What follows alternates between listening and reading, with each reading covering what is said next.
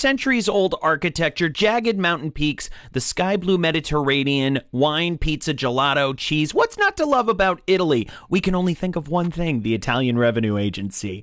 This very aggressive tax authority likes things just so.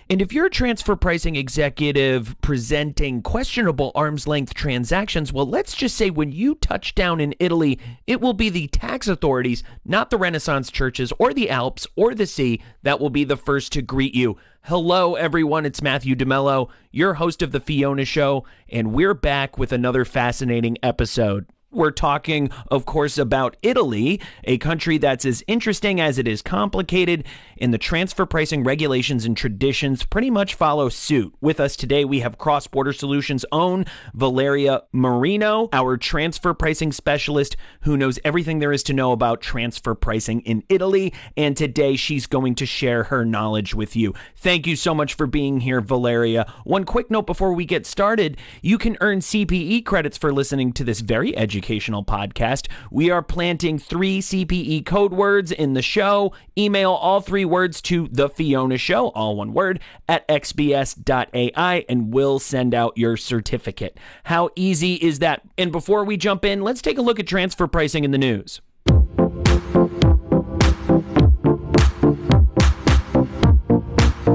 You may have noticed a growing momentum towards countries rolling out digital services taxes, which is why it came as a surprise when the Czech Republic recently decided to pull back on its own. Last year, the country had proposed a 7% digital tax, one of the highest DSTs we've seen, and had planned to roll it out this year. But now the Czech government wants to wait for an international agreement, which it hopes to see next year. Ha! Ha!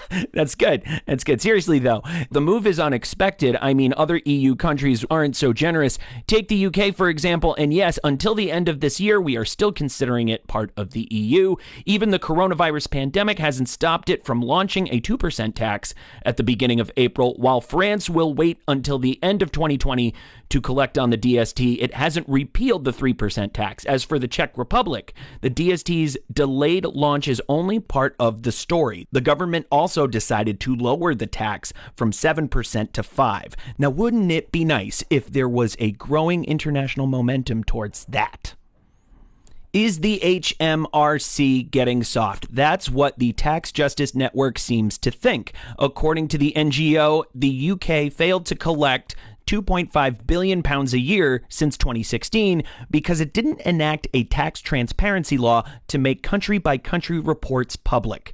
This week, the UK Treasury told Parliament that it changed its mind about publishing the reports nationally, and it's blocking the OECD from publishing the information internationally. The Tax Justice Network went so far as to imply that the UK is becoming, quote, regressing is the word they used, into a, quote, tax haven. They calculated that had the UK enacted the law, it could have saved at least £10 billion lost to tax havens since 2016. And they couldn't help but point out that the lost money could have benefited the Department of Health and Social Care during COVID-19. But who's pointing fingers? Is Argentina getting organized? It sure looks that way. The country had transfer pricing provisions in notes and resolutions all over the place. What were you thinking, Argentina? And it's finally brought them together under one written umbrella. Of course, we can only list a few provisions here, so we'll give you some of our favorites. First, the tested party will be the domestic party, except in the case of the profit split method. Then both parties are subject to testing. Next, if there was confusion before about how to build the interquartile range, now you'll have specific instructions. Are you using non-traditional transfer pricing methods to identify the arm's length range, for example, the discounted cash flow method? You'll need to justify why. And here's one more favorite. Loans must be reasonable, as in the lender can afford to lend and the borrower has the means to pay back. Kind of a no-brainer, don't you think?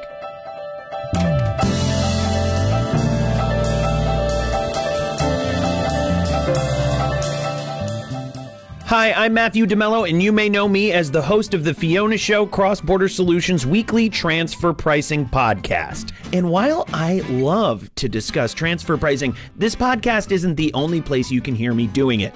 Cross-Border Solutions recently relaunched Transfer Pricing University, a live webinar series where you can learn about modern-day transfer pricing, everything from methodologies to comparables to preparing documentation to meet country-specific regulations. Good stuff, I know. Chief Economist Mimi Song leads the sessions. I just ask the occasional obvious question. Since our program is NASBA certified, you can earn 1 CPE credit for joining each session. Pretty sweet. So what are you waiting for? Join us for Transfer Pricing University every Tuesday and Thursday at 11 a.m. Eastern. Classes are free, so now you really have no reason to miss it. Sign up at xbs.ai/TPU.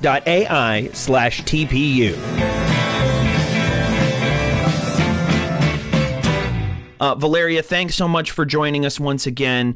Just for questions that we love to ask our country-specific guests and experts, what changes have you observed in transfer pricing over the years since you first began in this industry?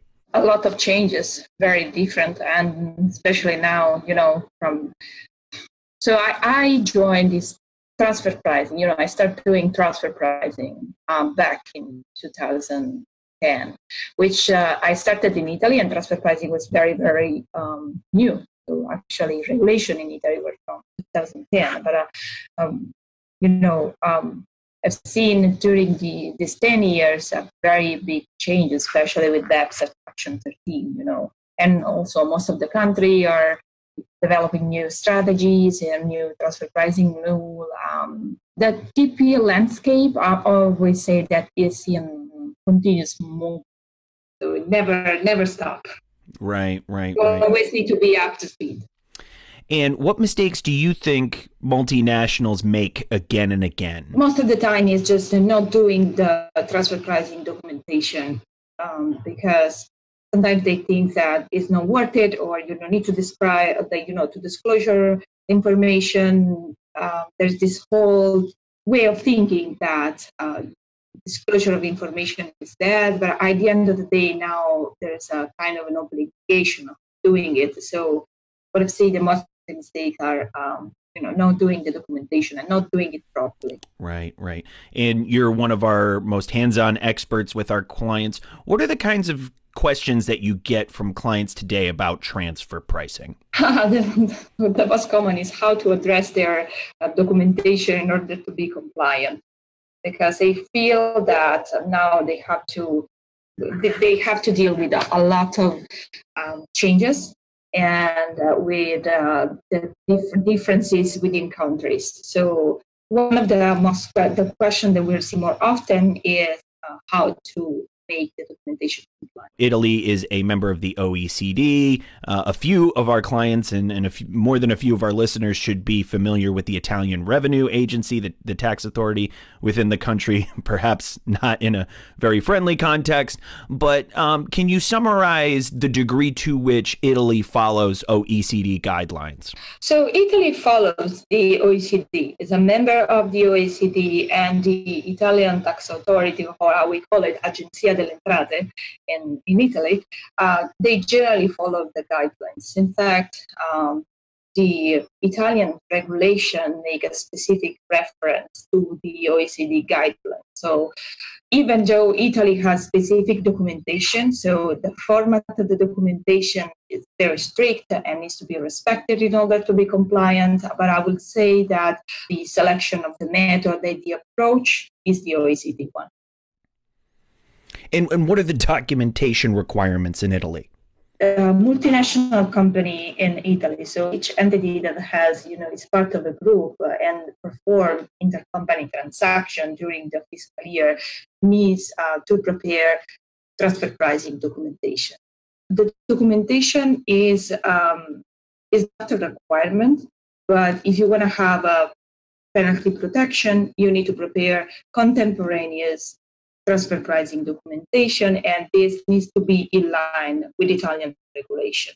TP in Italy started in 2010. Most of the company were, willing to prepare the documentation because they can get penalty protection, which is, it's a very good deal considering that most of the audit recently are focusing on transfer pricing. So, and the penalties in Italy are very, very high. So being assured that if you get audited at the end of the day, you're not getting penalties, that's very good. After 2010, they just made a new reference into the regulation, referencing, the 2017 updated OECD guideline, which has been updated based on BEPS. Even though there is no specific reference to BEPS in Italian regulation, the Italian tax authority follows BEPS, and the Action 13 has been applied, especially for what it's referring to country by country regulation. One thing that we need to say is the first fiscal year that was subject to country by country was in 2015. They are following exactly the threshold. They're following the threshold for BEPS. The penalties for not submitting or for providing inaccurate information into the C/C are up to 50,000 euros. So one thing we were saying is that in Italy, which is a very high risk country for transfer pricing audit, if you decide to opt for the penalty protection regime, every year you need to submit documentation, and the documentation needs to be in line with Italian regulation and needs to be in Italian. If I can just take an interruption very, very quickly to ask Fiona in that case. Fiona, what can you tell us about documentation requirements in Italy? It's all about formatting, Matt. Italy is very particular about the ordering and formatting of report information. Even if you include all of the required information, your study can be rejected if it's not formatted the right way. Has that been your experience, Valeria? Yeah. Absolutely, yes. The documentation needs to be provided using to the tax authority and needs to be in line with requirements, the Italian requirements, which are very strict and are related to formatting. Yes, most of our clients, they are often ask a lot of questions on how the report looks. Sometimes for them it looks odd. Because that's the way that the report needs to be in Italy. So it has a 5 chapter. Each chapter has its own content and needs to be respected. Otherwise, the report can be rejected. And that goes for language, too. If you don't have it in Italian, it can be rejected. That's right? Oh, of course, yes. And some companies, especially the one that they don't have a headquarter in Italy, so they are English speaker and they have only some subs in Italy. I would say that they prepare the documentation in English, and then the documentation needs to be translated in Italian. Because if you present the documentation in English, that can be rejected or will be rejected. Actually, the only document that can be presented in English is the master file. And I'll interrupt right here with our first CPE code word for our listeners, and that word is riveting, as in the Fiona Show is always riveting. On that note, Valeria, does Italy express preferences in terms of transfer pricing methodology? So my answer is no. They don't have express preferences, especially there is no there's no preference from traditional transactional method over profit methods. I would say that if you present a CAP method, so CAP is one of the often preferred method from all the tax authorities, especially if you have an internal CAP, because it's a true representation of what is an arm's length price. But I would say for all the other methods, in general, Italian tax authorities is very willing to do TNMM. So, but also the other methods are accepted as long as the analysis is consistent, with the story that you're telling. So the analysis needs to be appropriate. We have noticed a lot of changes into, the auditors and Italian tax authority now is very well prepared in Italy. So we have seen them challenging the use of a method over another one. So it's very important to be consistent. And the story that we're telling while we are analyzing, the function is also reflected into the economic analysis. It was in 2018 that Italy declared that no method is preferred. Before that, was there a preference more for CUP or resale price? And does that have any bearing on on how they look at things after that 2018 announcement? No, I think that was that was before 2018. So it was very long time ago. I think there is the decree or circular, we call it circolare in Italy, from the 80s that had this hierarchy in the methods. Or since 2010, there's no method needs to be prepared. So. And I know there's been chatter in the finance media, at least, that while now there is no official preference anymore, Italian tax authorities are still more likely to challenge you on methodology, specifically whether your methodology is profit-based. Is that right? I have a lot of experience also with audit in Italy, because my career in transfer pricing started also like doing transfer pricing controversy. I am a lawyer, so this is what I did before joining the US. And no, I mean, I can say that I've seen the Italian tax authorities and the tax police also, because most of the time the audit are started by the tax police in Italy, challenging methods applied, but it really depends, and that they are the challenge of always makes kind of sense. But I never seen someone arguing like you didn't apply this method over the other one because we prefer a method. So I will say that if one challenge that you can have is in the application of the cap. So if it's possible to apply an internal cap, but you are not doing it, you need to demonstrate why. There's no method is perfect. What about benchmarking in Italy? So in Italy, no, the regulation doesn't say anything about benchmarking. So there's no preference for local or regional benchmark. But I will say that the Italian tax authority often it was willing to accept more a benchmark based on Italian comps, if you like the tested party with Italy. So there is a kind of a preference for Italian comps, but it's not in the regulation. It's mostly on, best practice for the Italian tax authorities. Right. So some challenges and very rigorous requirements, especially with their relationship to OECD standards. But what is the overall risk of a transfer pricing audit in Italy? It's very high. We have seen that most of the audit of multinational company are based on transfer pricing. So most of the time, like one of the, it is a big challenge that all the multinational based in Italy have, because transfer pricing risk is very, very high. They focus on very big companies, very big group, but also on medium company. As I was saying before, most of the time they challenge the methodology that is applied by the taxpayer, because the people that perform the audit as now, it's very well prepared. So what you're doing is actually doing a deep study of the documentation and try, to challenge it. In which case, what kinds of transactions are often challenged? Most of the time, the easiest one to challenge, the management fee or everything that is related to IP or the service transaction. Those are the very easy to challenge. And we also understand that the tax authorities often challenge permanent establishments. Yeah, PE is one of the big risks that that you can have in Italy. Have a lot of cases. One of the biggest one was the Bosch.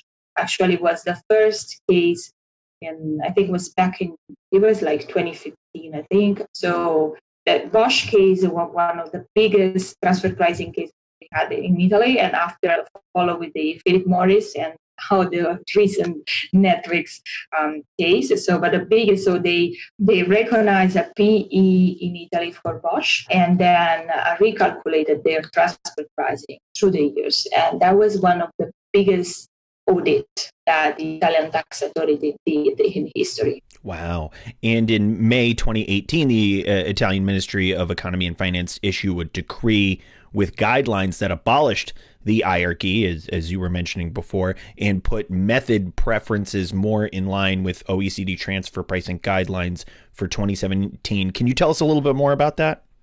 Yeah, that was the official decision of the government, but in general, the Italian tax authorities and also, all the multinational company and us as a professional, they always advise and follow the OECD guidelines. But then with the official, reference to the newly released 2017 OECD transfer pricing guidelines, there is nothing more to say. There's no method preference anymore.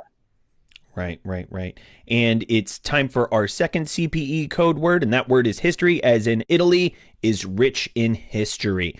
Do you have to stick to cup, resale price, cost plus, traditional net margin method, and profit split method? So if you have a method, do you have to stick to it? No, but you need to be able to demonstrate why are you changing it.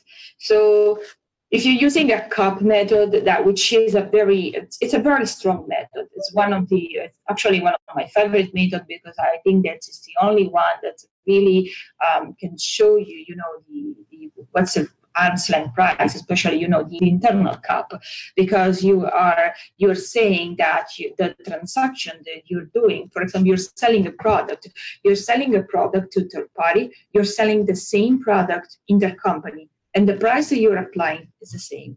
So that is a true application of, an arm's length price, because it's the same price that you are applying to third party, you are also applying it intercompany. It's very hard to apply as a method, because you have a lot of conditions, such as, the product needs to be the same, the function performance and the risk assumed and the asset use needs to be the same, and also the volume of the transaction needs to be pretty similar. So it's very hard. And I've seen a lot of companies, they were not able to sustain a cap during the year, so they need to switch to a different method, like the transactional net margin method.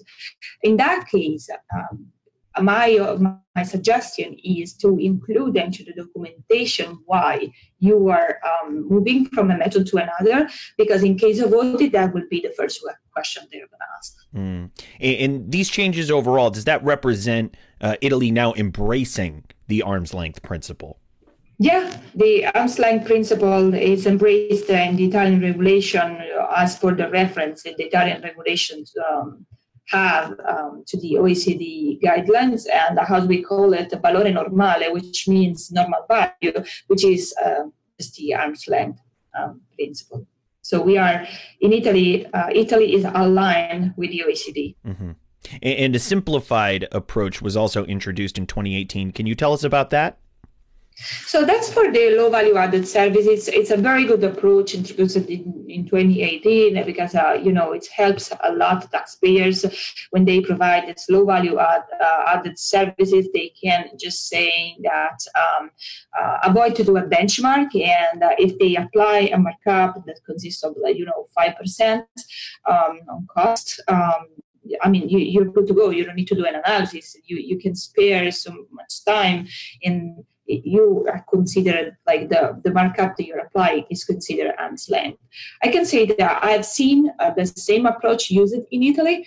I'm not seeing challenging. So because of the reference to the OECD guidelines and to everything that is related to the OECD, so I feel that Italy will accept this approach. A global pandemic, a grim economic forecast, feeling the squeeze, an R&D tax credit can help lower your burn. If you qualify, the IRS and some state governments will give you a tax credit equal to 10% of your company's spend on development activities. You can even take the credit against payroll taxes if you're in the red.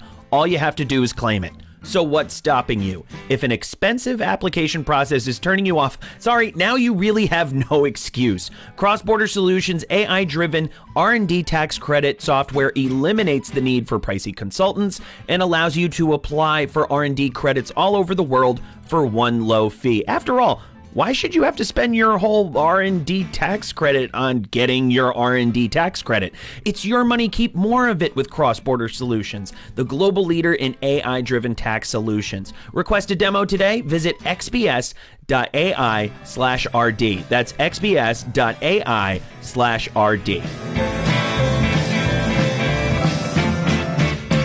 And Fiona, just to interrupt very quickly to ask her, Fiona, what about comparables? Do M&Es have to adhere to local benchmarking? Officially, there are no preferences for domestic versus foreign benchmarks. But it could still be advantageous to use local benchmarks, as the Italian tax auditors like to see comparables based on economic conditions.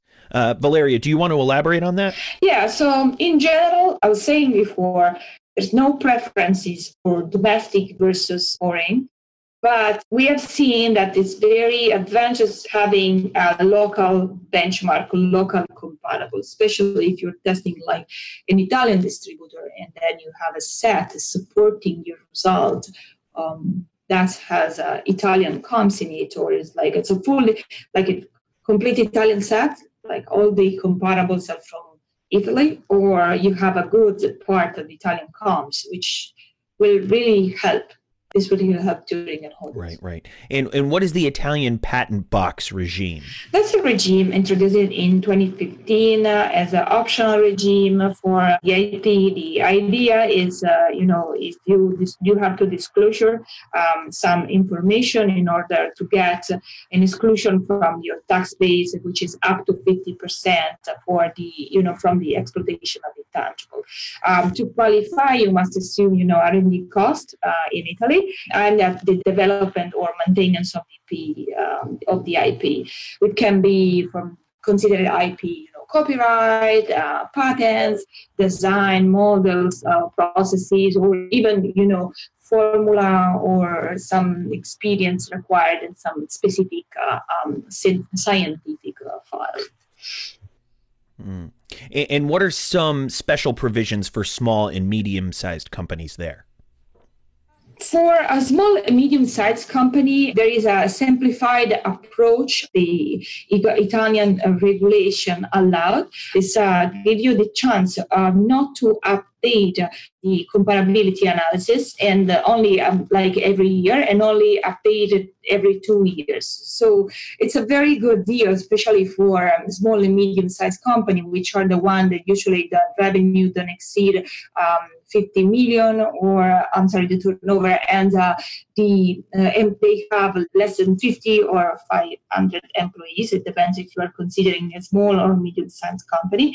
And it's very good because you perform your functionalities and then you do your benchmark, and then you can use it for the following 2 years if nothing has changed. If you don't have any change in functionality, the only thing you need to demonstrate is that you're still performing the same function, the transaction hasn't changed. So you are going to use the result, your benchmarking result from the year one, and you're going to use it to the year 2 and the year 3. And our last CPE code word for this episode, just to interrupt very quickly, that last CPE code word is beautiful, as in Italy is incredibly beautiful this time of year. Let's talk about permanent establishments in Italy. The definition has recently been expanded in the country, correct? Yeah, and now includes digital PE. So it's they are trying, to as the world is continues changing, and companies and the approach is is changing.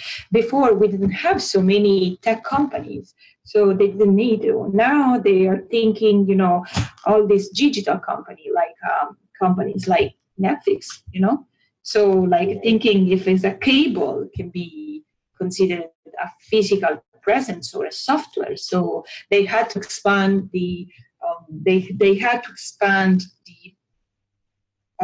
definition in order to include those those company into the definition of a PE, because they had a lot of challenges, especially in court, as the definition of PE did not include digital.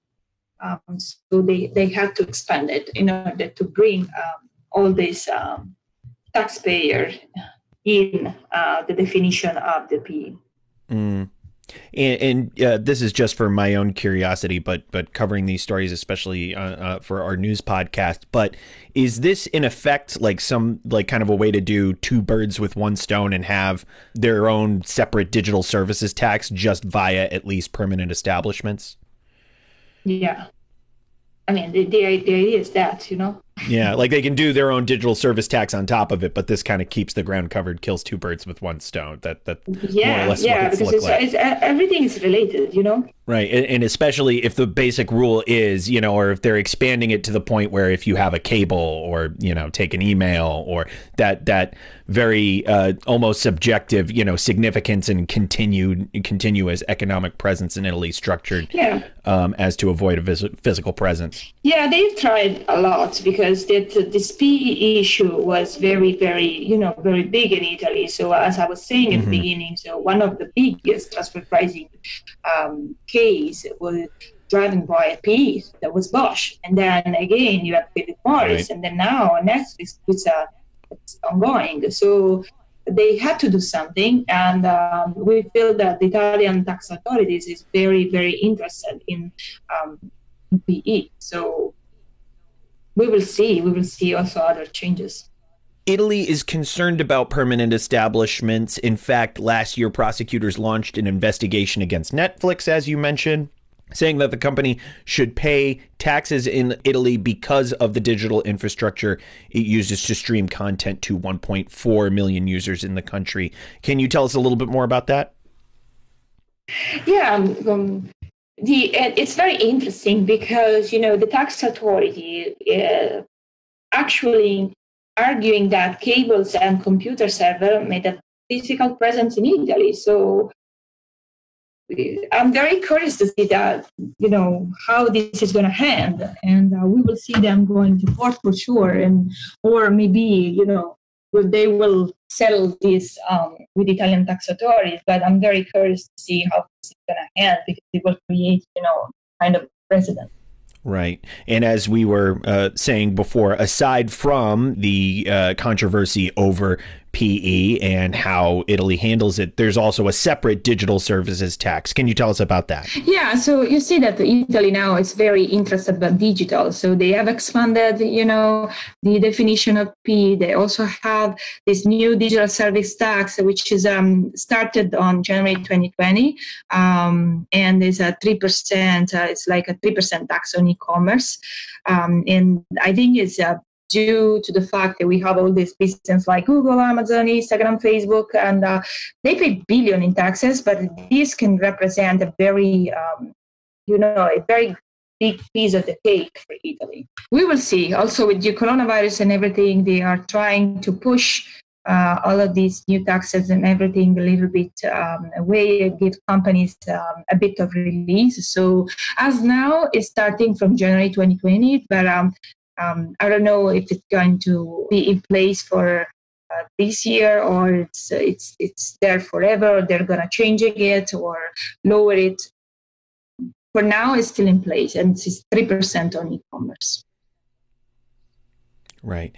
And just to interrupt, to ask Fiona very quickly, Fiona, Italy, of course, was one of the first countries to be overwhelmed by the coronavirus. What tax relief is the country offering? Italy has extended tax deadlines for residents and entities. All tax payments due in the period between February 23 and April 30 have been extended to April 30.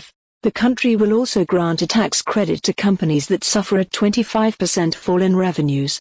Deadlines for reporting obligations imposed by auditors will be extended to February 15, 2021. And Valeria, before we wrap up today, I want to ask a bit of a sensitive question because there's one Italian tax authority enforcement practice that is, shall we say, rather rare across the world. And there's very little delicate way to put this, but their reputation precedes them in that Italian tax authorities often show up to documentation gatherings and other operations of that sort in audit processes armed with guns, really no other more polite way to put that. Can you tell us a bit about this practice in the larger context of Italian governmental authority? I can say anything. It's like this is the tax police, so it's normal that they have guns. They are the police, but they don't use it against when they do tax audit for transfer pricing. Also, the transfer pricing is no longer considered criminal law. Before you go to jail, so we have seen people going to jail for transfer pricing issues. Now it's no longer like that. So what's the relationship with the Italian tax authority? Are these tax police and the authority the same government entity, or? No, the tax police, it's a completely different organ, and it's not even part of the Italian police. So it's just the tax police. Have it's a separate. It's a separate thing. The Italian tax authority, the Agenzia delle Entrate, it's like the IRS. So just to understand where the jurisdiction lies for this completely separate agency that's not quite the Italian tax authority specifically, but the tax police. How do these tax police get involved in transfer pricing? So the tax police can investigate on anything that's related to tax issue. It's a completely different approach. So they during an investigation they can raise transfer pricing issue, but it's only the first part of the audit. But after the tax police, raise issue and they, release a report, they do like this report with all their findings. The taxpayer have two options. One option is dealing with this report directly with the tax police and finding a solution. It's a good option if they can find a solution, because the penalties are very, very low in this case. If they don't have the documentation. Or they can decide that to proceed, and this report will go to the Italian tax authority. That's one case. One other case is that that the Italian tax authority has they can do investigation on their own, audit. So an audit can be started from the Italian tax authority or from the tax police. So the tax police can start an audit as well as the Italian tax authority. When the tax police start an audit, they release a report, and then this report goes to which is called PVC, and it goes to the Italian tax authority. And then the Italian tax authority will deal with it. There are two kinds of audit. At the end of the day, the procedure is quite the same, but the audit can be initiated by the Italian tax authority or by the tax. So the authority is effectively the same between the two agencies? Yes, it's completely the same. I will say it is more tough for the taxpayer when the tax police entered your office, because, as you were saying, they are the police, so they have guns, so the impact is different. The external, you see there the police and all their car outside, and they have guns and everything.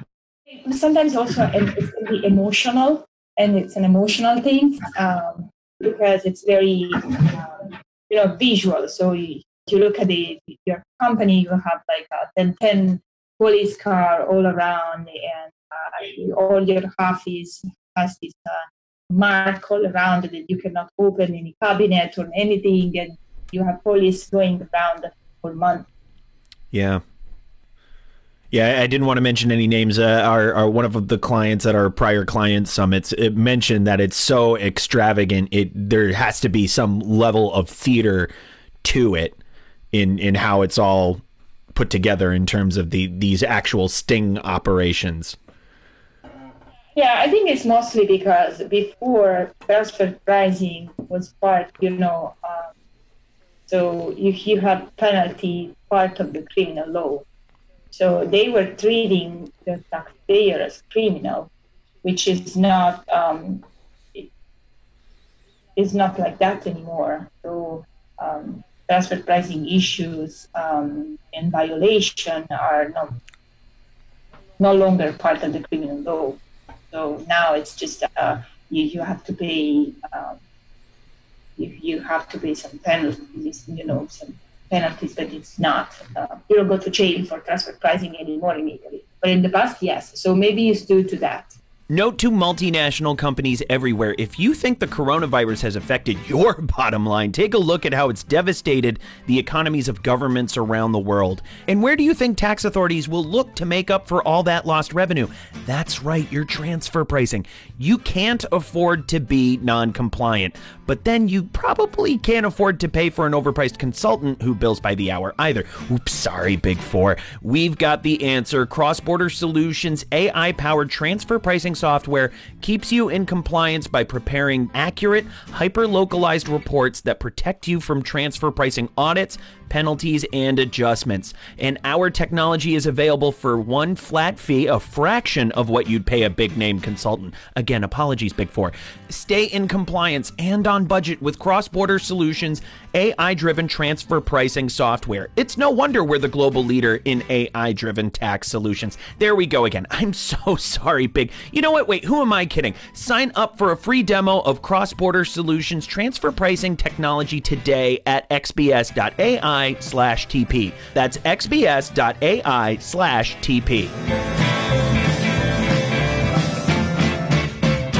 And I think that just about wraps up our discussion. But we do have time for my favorite part of the show, what we want to know. Here's how it works. We put a transfer pricing rock star in the hot seat, Valeria. Today, that's you. And we ask a rapid fire round of questions. No thinking, just answers. Valeria, are you ready? Yep. What is your favorite thing about your job today? I love the fact that it's in continuous movement. So transfer pricing is never static. I love the fact that every day we have something, some news somewhere in the world, and we can help out clients, dealing with all of this. Right. And just at cross-border alone, there's never a dull moment or too long where you're doing the same thing over and over again. Usually your entire agenda is going to be upended at some point. But what is your favorite quarantine pastime? Baking. That's my pastime. So when I'm not working and I'm trying to bake something for my family. Oh, that's fun. Do you watch the Great British Baking Show? No. Oh, no. I can't recommend it more highly unless you've given it a shot, and it's just such basic baking for you that you're too cool for school. What would you say is an unexpected positive of the COVID-19 quarantine for you? I feel that the fact of everyone being home and for the first time, everyone is experiencing the same. So, this is all over the world, and our clients are all over the world. We are all experiencing the same. We are all working from home. We are all in the same situation. So I feel that people now are more close. So, that's a prep talk at the beginning that was mostly like, oh, how are you doing? Now you really, I always care about it, but now it's like you need to hear from the others that they're good, right. That they're doing good. And it's a form of sharing that we all need to consider we are all home. Yeah, I think that's a major plus, or has been at least a major silver lining for me in the last few months. But how do you handle your most stressful moments? I think we traditionally call these your shit hit the fan moments, so I can use the little censor bleep, but go ahead. It depends. Baking. My first time. They're one and the same answer for your favorite quarantine pastime. And that lines up. That makes a lot of sense. This is consistent. What do you know now that you wish you knew when you first started your career? I wish I knew everything that I know right now about, all the countries and all the experience I gained through the years, because that was really a challenge, gaining all this experience and now I'm very comfortable, talking to clients and helping them with any kind of issue they have. It's a US-based company that has a sub in Europe and I'm able to dealing with US Fed and the OECD. But when you start, it's a new world. Everything is new. And I was in Italy, so, it was very, regulation were very strict and pretty new. So I wish I had all my knowledge ready. But, you need to gain that. You need to study, you need to have experience. So it's fine. Yeah, it takes time, no matter what. Yeah, it takes time, no matter what. Yes. Right. I think a lot of folks who start out early in TP are kind of resigned to that from the beginning. But I know in a lot of responses to that answer, it's usually before some point before BEPS, we had no idea, countries would differentiate in this way. And now that's kind of the law of the land, or the way of things for now. With so little predictability you can bring to any other part of the industry, that's actually something you can rely on, that things are only going to get more complicated from here. Well, who knew talking transfer pricing could be so much fun? Except for me, of course. Valeria, thank you so much again for being here and for sharing all that Italian expertise. Next time, bring some Italian wine or cheese too, if you wouldn't mind. Don't let this be the last you hear about modern day transfer pricing. I mean, we talk about this stuff every week. Subscribe to The Fiona Show on Apple Podcasts or Spotify, and we'll catch you up on the latest issues, debates, and changing regulations. And don't miss our sister podcast, The Fiona Show, hot off the press, which gives you the scoop on transfer pricing headlines every week. I'm Matthew DeMello. I host, edit, and engineer this podcast. Executive producer Marilyn Mitchum-Strom writes our scripts, and we'll be back next week with another riveting transfer pricing discussion. Count on it.